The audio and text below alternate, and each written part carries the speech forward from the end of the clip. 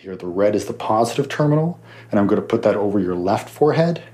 And the black is the negative terminal, and I'm going to put that over your right forehead. And the electricity is going to run from between them through my head. From the positive to the negative. This is me in the laboratory of Morome Bixson. He's a professor of biomedical engineering at the City College of New York, and he's attaching electrodes to my forehead.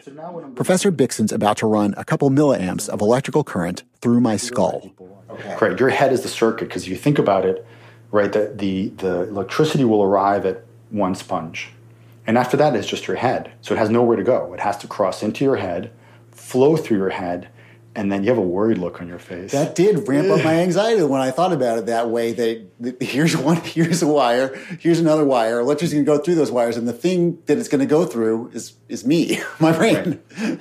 Do you want to feel it on your arm first? Sure, let's do that. Professor Bixson first became intrigued by brain stimulation when he was a student, and he was studying epilepsy. And he found out that a seizure is like an electrical storm in the brain. That idea fascinated him. Nowadays, Professor Bixson designs medical devices. And some of those devices are battery-powered caps that you can wear on your head. The caps give off about as much electrical current as a 9-volt battery. In some cases, it could look like a swimming cap with little knobs in it, and those knobs press onto the scalp.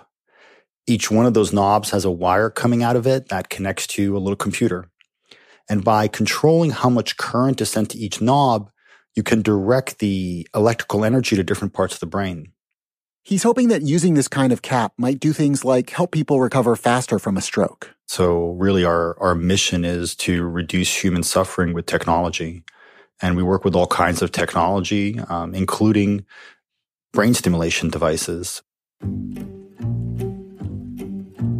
So this whole field of building sort of interfaces between our bodies and electrical devices seems to be a very hot topic at the moment. Yeah, we can treat chronic pain by sending low voltage through our spines. We can treat Parkinson's and depression by shooting electricity into our brains. And there are these slightly wackier ideas about creating electric brain interfaces where we can digitize our thoughts. Yeah, I suppose if Elon Musk has a crazy startup doing something, then that kind of tells you, A, it's crazy, and B, it might turn into something. And he has this company, Neuralink, basically because he's read lots and lots of sci-fi novels where people can sort of think their thoughts into computers, and he wants to make that real. But the stepping stone to that sci-fi future is therapeutic uses today. It feels really cutting edge, but actually we've been putting electricity into our bodies for thousands of years.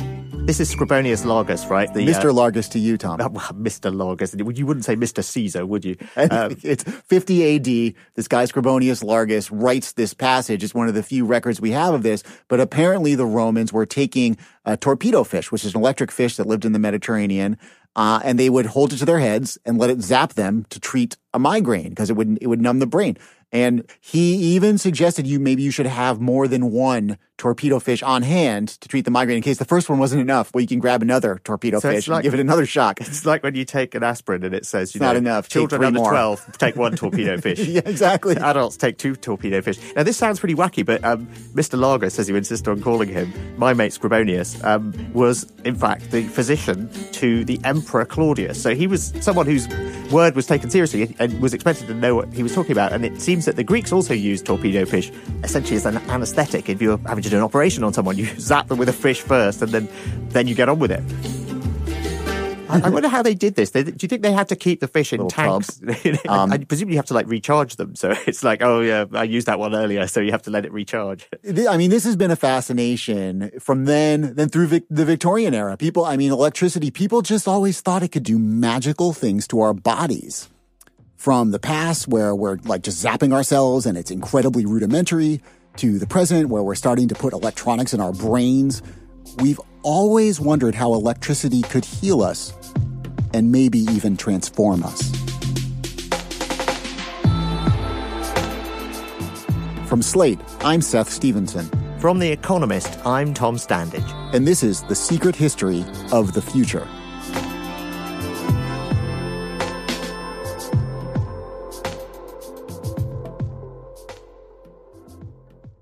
I guess, every kid knows about electric fish in the same way that they know about dinosaurs or sharks or other kind of cool animals. William Turkel is a professor of history at the University of Western Ontario. He was into electric eels when he was a kid. And as a grown-up, he wrote a book about how our ancient ancestors' first way of understanding electricity as a force in the universe would have come from being shocked by electric fish. The thing is that electric fish have been part of the environment that humankind evolved in Africa from before the time that there were even people. So they must have been a salient feature of our pre-human ancestors' environments because they shared an environment with these strongly electric catfish for at least a couple of million years. There are depictions of humans being zapped by electric fish as far back as ancient Egypt. Some of them are quite realistic. There's a famous image of a man standing in a boat with a barge pole, and he's making contact with one of these electric catfish and is obviously being shocked by it. Because human beings are the way that we are, we didn't just let the fish electrocute us. We tried to figure out how could we use this weird superpower that the fish has as a tool for our own ends. The exact details are lost in prehistory, but we know in historical times that people used strongly electric fish for medical purposes. They would use the shock of the fish to treat things like migraine headaches, prolapsed uterus, prolapsed rectum, that kind of thing. And so there was an idea that the shock itself could help you with certain kinds of ailments. What made them think that electricity could cure a migraine? I'd have to say probably trial and error. Tom, I don't know about you, but I'm not enough of a risk taker to just be like, what happens if I take this electric fish and hold it on my head? Trial and error seems like a dangerous way to go about making technological advances. I know what you mean, but I'm sure what happened in this case is, there's someone who's got a migraine and one day they happen to get zapped by a fish and then they go, wait, it's cured my headache. And so someone's going to notice these things and then it's going to get around that if all else fails, try an electric fish. If it weren't for the ingenuity of human generations since then, we might still be hatching electric fish in our bathtubs to use them as aspirin. But instead, we looked for other ways to store up the mysterious force of electricity and to release it on command. We wanted to mimic the fish's electrical system. For the longest time, they didn't know how that system worked exactly.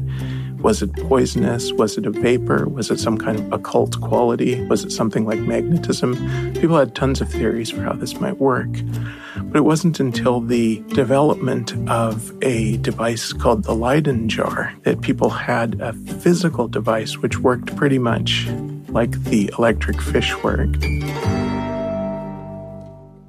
It was invented by a Dutch scientist around 1745 in the town of Leiden.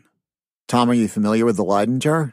I am, because of its role in actually the early history of communications. But it's a primitive sort of battery. And unlike a modern battery today that delivers electrical current in a very sort of even way, a Leyden jar is basically a sort of bucket of static electricity. And it all comes out in one big zap.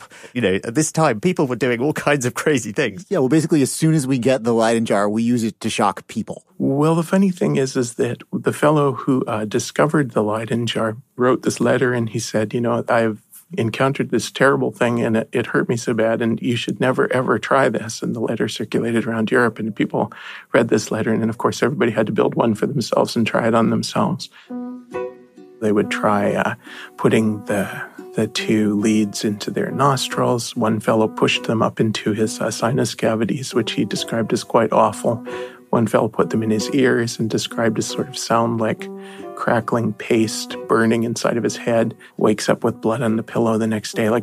They did fairly extreme things to themselves along the way of trying to figure out what these devices could be used for or what their effects were. One of the people who experiments with Leyden jars early on is the American founding father and scientist Benjamin Franklin. He was trying to demonstrate to everyone that torpedo fish, lightning and Leyden jars were all doing the same thing, which hadn't been obvious before and was quite controversial at the time. And he then moves on to doing these experiments on people who've lost the use of one or more of their limbs. He gives them shocks to make the limb move, and then he tries to see if that improves their ability to move the limb themselves. And he pretty quickly concludes that it actually doesn't help. But other people pick up the ball and run with it and say, well, maybe we should be using electricity as a therapy. Right, and so in 1780, this Italian doctor, Luigi Galvani, discovers that he can make a dead frog's legs twitch when he touches the nerves with electricity. And that's where we get the term galvanizing. And this is the beginning of us understanding that electricity flows through animals and humans' nervous systems. By the time of the Victorians, people thought that ability could be used to cure just about everything. So there are long lists of dozens, or in some cases hundreds of ailments that all can be cured by the exposure to an electric shock. So a lot of those Victorian-era claims, they're pretty dubious. But by the middle of the 20th century, some of these things that were fantasies, they're actually becoming realities. And we start testing them, we start getting pretty reliable results, and at this point, we can actually use electricity to help people. Yes, the thing that's changed is that we've got the apparatus to kind of evaluate whether a treatment is quackery or whether it actually helps people. And we've got scientific method, randomized controlled trials, p-values. So we do have this way of figuring out whether there's real, believable evidence that these treatments work. And in some cases, for some people, they do. I was incredibly ill with depression. I also had anorexia, and I was self-harming quite a lot because I felt so desperate. I was also behaving dangerously because I was trying to end my life. And just things were getting worse and worse. Frances Coleman Williams was battling severe depression, and she tried lots of different drugs, but they weren't doing anything for her. Lots of antidepressants, SSRIs, tricyclics, old ones, new ones, all sorts of things, and absolutely nothing was working. So yeah, it kind of felt a bit hopeless. When she was at her lowest point, she was given a series of ECT treatments. ECT is electroconvulsive therapy, and it is the treatment where electrodes are placed either side of your head, and an electric current is passed through the brain. In popular culture, ECT gets associated with One Flew Over the Cuckoo's Nest, that 1975 movie where Jack Nicholson is a patient in a mental ward and he gets turned into a drooling idiot after he gets treated with electric shocks. But these days, ECT is used in more controlled therapeutic settings, and it's proven to be very effective for some people when it comes to healing depression. There are side effects, things like memory loss, and studies are still being done on the long-term risks of those. But for some people, like Frances, the risks are worth it, and the treatment can perform miracles. So what ECT did for me was bring me out of that absolute darkness, and it did save my life. We know that ECT induces seizures in people, and somehow that electrical storm in the brain helps with depression. But doctors don't really understand how it works. We so often find that people from many thousands of years ago have done treatments they knew nothing about, but they had faith in. And so we sort of worry about not knowing what it is, but actually if it worked back then and it's working now.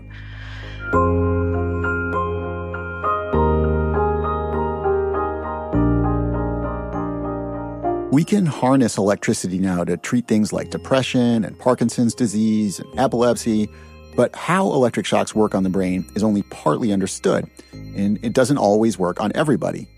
Basically, there's still a lot of mystery around the medical uses of electricity, like there's always been over the centuries. When you don't know how something works, it also means you don't know what the possibilities of it are. So you kind of imagine it could do all sorts of wonderful things that we just haven't discovered yet. It could do anything. But that's kind of the thing about electricity, because it is so mysterious. We just don't know what it could do, and we keep wondering if it could do something extraordinary that we haven't hit upon yet.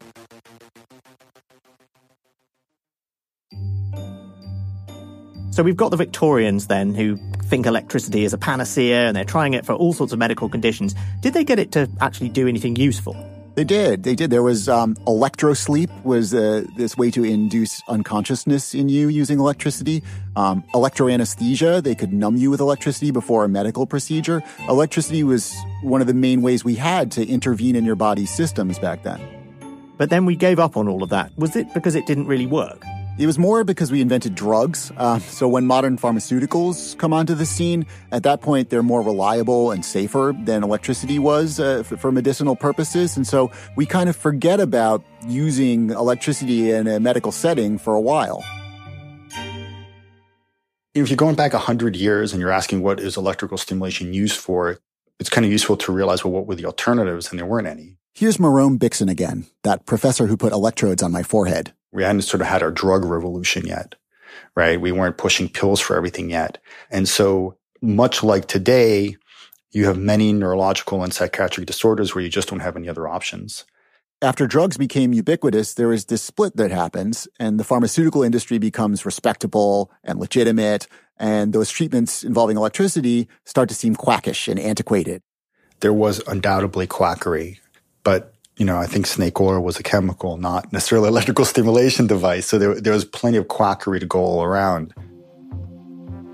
The reason right now we run such controlled clinical trials, the reason we're so careful in the claims that we make as scientists and clinicians is we want to avoid that quackery trap, right? We want to make sure that everything we say is evidence-based, verified, and certainly true. So the big reason that electricity fell out of favor was that at the time that the drug revolution is happening, we still can't control electricity all that well. And it's only as we master electricity that we start to think about it again as a way to do amazing things to ourselves. Here's Professor William Turkel again. Until relatively recently, we probably didn't have the sense of using it for enhancement that we now have.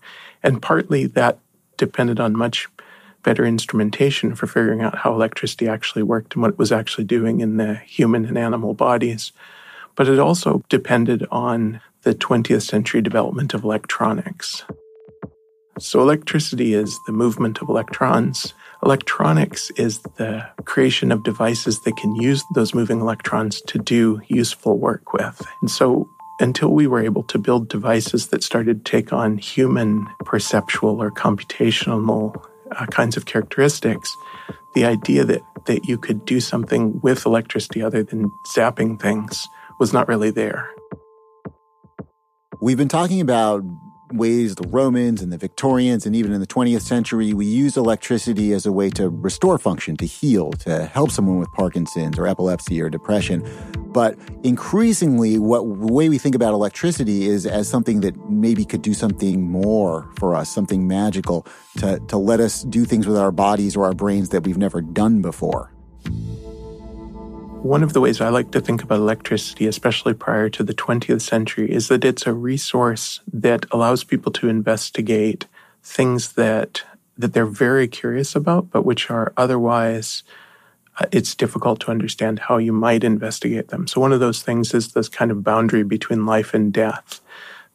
When people first encounter some of these other electric species, there are claims that if you throw a living electric fish onto a pile of dead fish, it's going to animate them. It brings them to life by zapping them. We now don't think of that as a case of resuscitation, but the idea that this thing can bring things back to life gives people a way of exploring boundaries between being alive and being dead.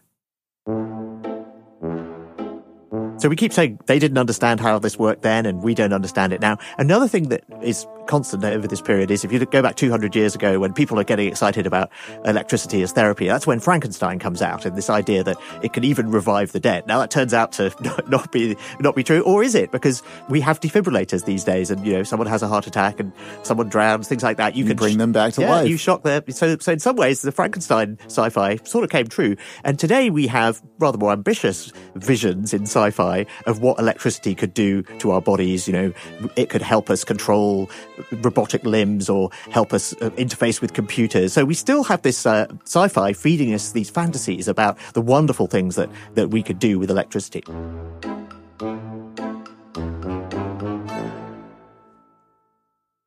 So what is cognitive electrophysiology? Cognitive electrophysiology is using electrical signals in the brain to understand how we think, how we remember, how we process information in complex ways. One day when Michael Kahana was a young psychology professor, he walked past a hallway of epilepsy patients who were part of a study at Harvard Medical School. The patients had all been fitted with brain implants to help doctors look at the electrical activity that was happening in their heads during seizures. But Professor Kahana wondered if anybody was studying how their brains were behaving while they were just playing Nintendo. And it turned out nobody was. So that's how he began to study the electrical signals that underlie things like learning and memory. And as he continued that research, he decided he would do more than just use those brain implants to receive signals about what was happening in the mind. He would use them also to send electricity out into the brain to stimulate it. So the idea was, well, if you could disrupt memory with brain stimulation, which was known, could you perhaps figure out some way to enhance it? And there were a couple of patients where we saw enhancement, and it almost seemed accidental. Well, was that just a blip in the data? Was that just a false positive, so to speak? Or perhaps, are there certain parts of the brain, when stimulated in certain ways, you would actually be able to improve how we think, how we remember, how we learn? Professor Kahana has discovered that if he stimulates a brain at just the right place, in just the right way, he can help you remember things better. Which, of course, made me wonder, should we all be doing this all the time? Can you envision a future in which healthy people are all electively putting brain implants in their head? Yeah, I do. We currently are correcting our vision and our hearing as much as we can. And if we could make our vision and hearing even better, we surely would do it. So if the technology existed whereby we could enhance our cognitive functions beyond even their natural range of variability, then by all means, I would like to see that technology used, and I wouldn't want to deprive people of it. And it raises a whole host of interesting ethical questions, which I'm sure the ethicists will spend a long time trying to sort out. But given that there is a great need to address people's limitations, once the genie's out of the box, you can't put her back in. The modern promise of electricity is that it might help us exceed our limitations and break through them. Could these implants turn a dumb person into a person of average intelligence and a person of average intelligence into a genius? Well, that would be the question. Or would they turn everybody into a genius? Right? And wouldn't that be nice? Would it?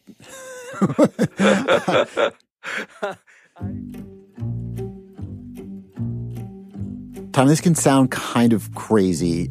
How crazy is this really? It may not be all that crazy in the sense that people are getting very excited about this. There's a lot of money, a lot of investment, a lot of research going on in this area.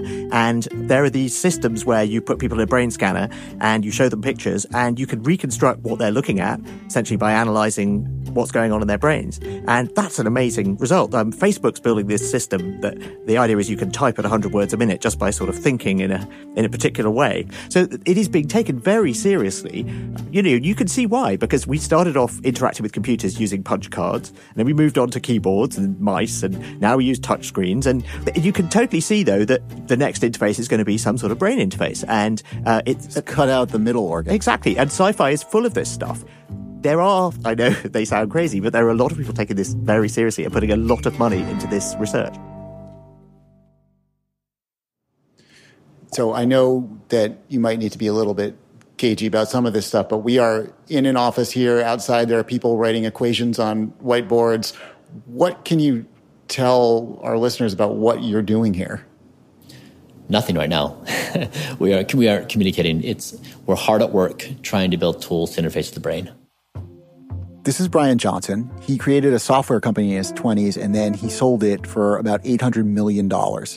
And he took that money and used it to create a company called Kernel. They have scientific advisors from MIT and Columbia, and what they say their company mission is to, quote, expand the bounds of human intelligence. I care deeply about the future of the human race. I want us to succeed as a species. I want us to create an amazing future that is beautiful and better than we can even imagine. And I think the only way we do that is if we figure out how to radically improve our brains. I think one reason people don't want to talk about radically improving ourselves is there's a discomfort with that. We're humans, and if we start lopping off healthy legs and putting on robotic prostheses so that we can jump higher, or if we start putting, invasive implants into our brains so that we're smarter, what does that make us? Are we still human? Is it a problem if we're not? There are some ethical issues around that. Fear of loss or loss mitigation is the very first thing people see. And so they think, what does it mean to be human? I'm going to lose my humanhood. I don't know very many humans who are very happy with themselves. So one, I don't know why everyone's so protective of being human when everyone's trying to inherently overcome themselves.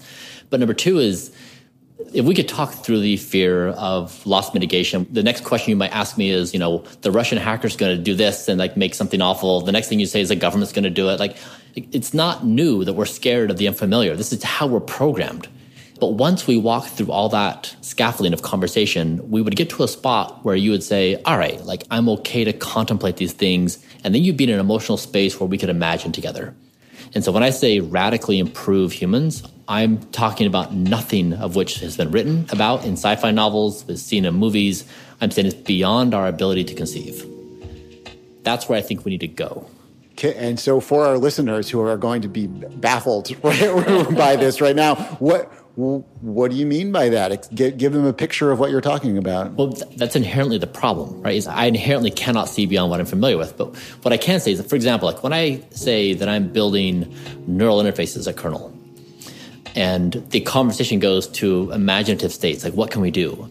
People will oftentimes say, well, I'm going to text with my brain, or I'm going to, they think basically what exists today, just one thing different. Like I'm going to go, instead of use my thumbs, I'm going to use my brain. And I don't think that's the most interesting use case of what we can understand. It's like, for example, things I fantasize about is what if we could make studying physics as enjoyable as watching the Kardashians? Why is that out of reach? Like, can we create new systems and new nudges that still provide people the same soothing satisfaction, excitement, enjoyment, just doing different things? Can we be that creative and expansive in our tool creation? And I want our brains to go there. I don't think as a species we want to settle on the Kardashians as being our place where we allocate our brain attention. Brian Johnson sometimes talks about designing a neuroprosthetic, a prosthetic for the brain. And the idea seems to be a piece of hardware that could digitize your thoughts and convert them into computer-readable data and then put them online. Right now, you're the only person with access to your brain. You decide who gets access to your brain via your body language and your voice and sharing your ideas.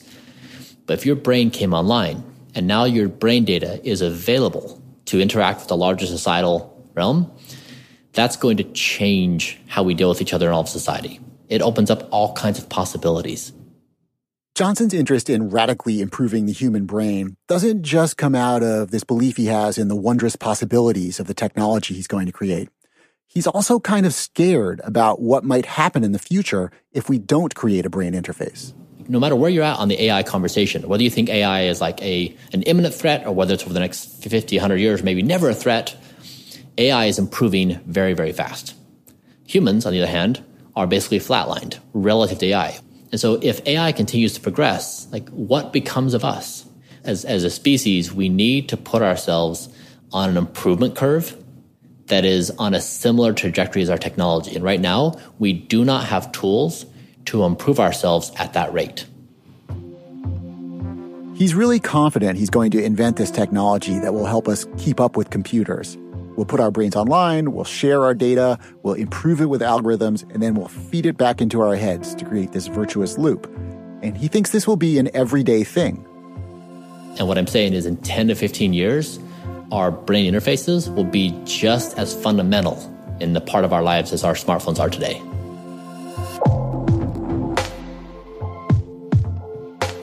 Tom, I've actually tried a few of these non-invasive stimulation headsets. There's that one I tried in Marone Bixen's lab, and then I did this e-meditation thing where I went to a meditation studio and I put an electric headset on my head and it stimulated my brain with electric current. It kind of stung a little bit. So your dedication to journalism is admirable. It's great that you've been out there suffering on our behalf. Experiential journalist par excellence. But now I'm going to turn you into my guinea pig because I have obtained this special electrical stimulation headset. Right now I'm dipping the leads in water. What is that? It looks like a kind of a very bad hairbrush. Yeah, so this is going to go against your scalp. It literally looks like you're putting a set of spikes into the inside of a set of headphones, and then I'm going to put the headphones on my head, and the spikes are going to be pointing into my skull. Tom, do you trust me? I totally trust you. I'm sure it's all There's no reason totally above board. Okay, well, if you trust me, then just go ahead and put this on your head. Okay, start session. Amplitude 5. I'm just going to kick up your amplitude, Tom. I'm not even going to ask your consent.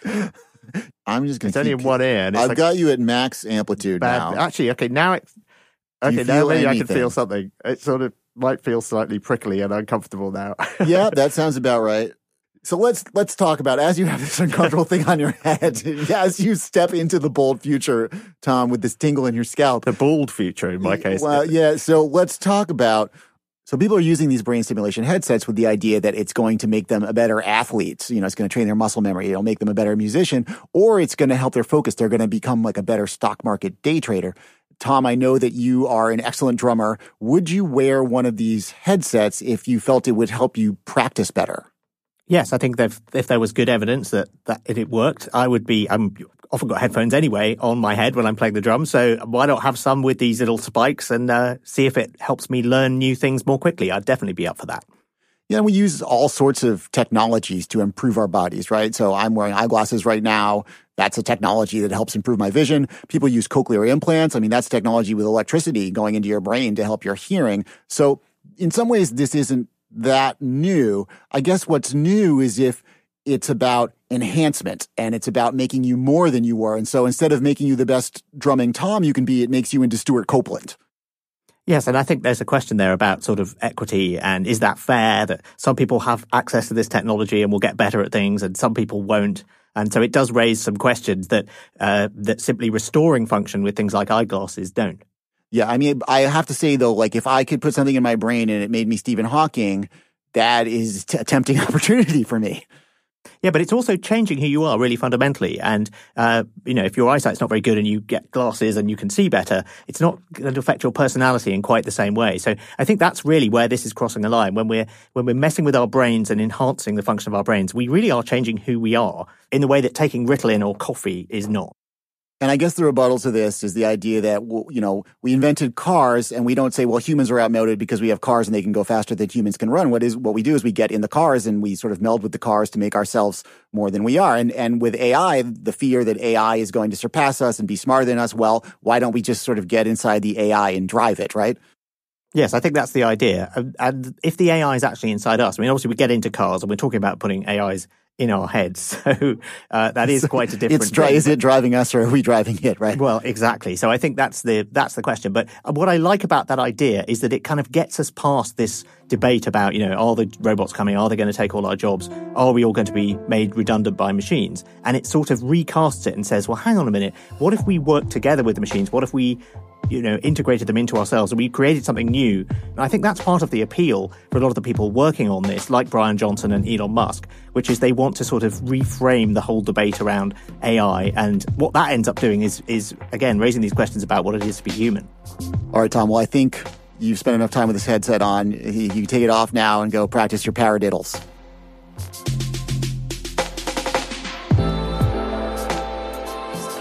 I'm Seth Stevenson. And I'm Tom Standage. The Secret History of the Future is a joint production of Slate and The Economist. It's produced by Bart Warshaw and Kate Holland.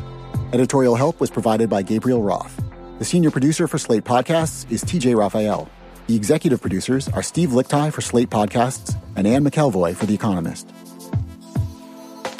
Next week on The Secret History of the Future. It turned out for 4 or 5 of these quotes, these were in major publications in the mid-'80s, and they were outrage and disgust at this newfangled invention called the Walkman. Thanks for listening. If you haven't already, subscribe to the show on Apple Podcasts or wherever you listen, and leave us a review so you can help others find the show too.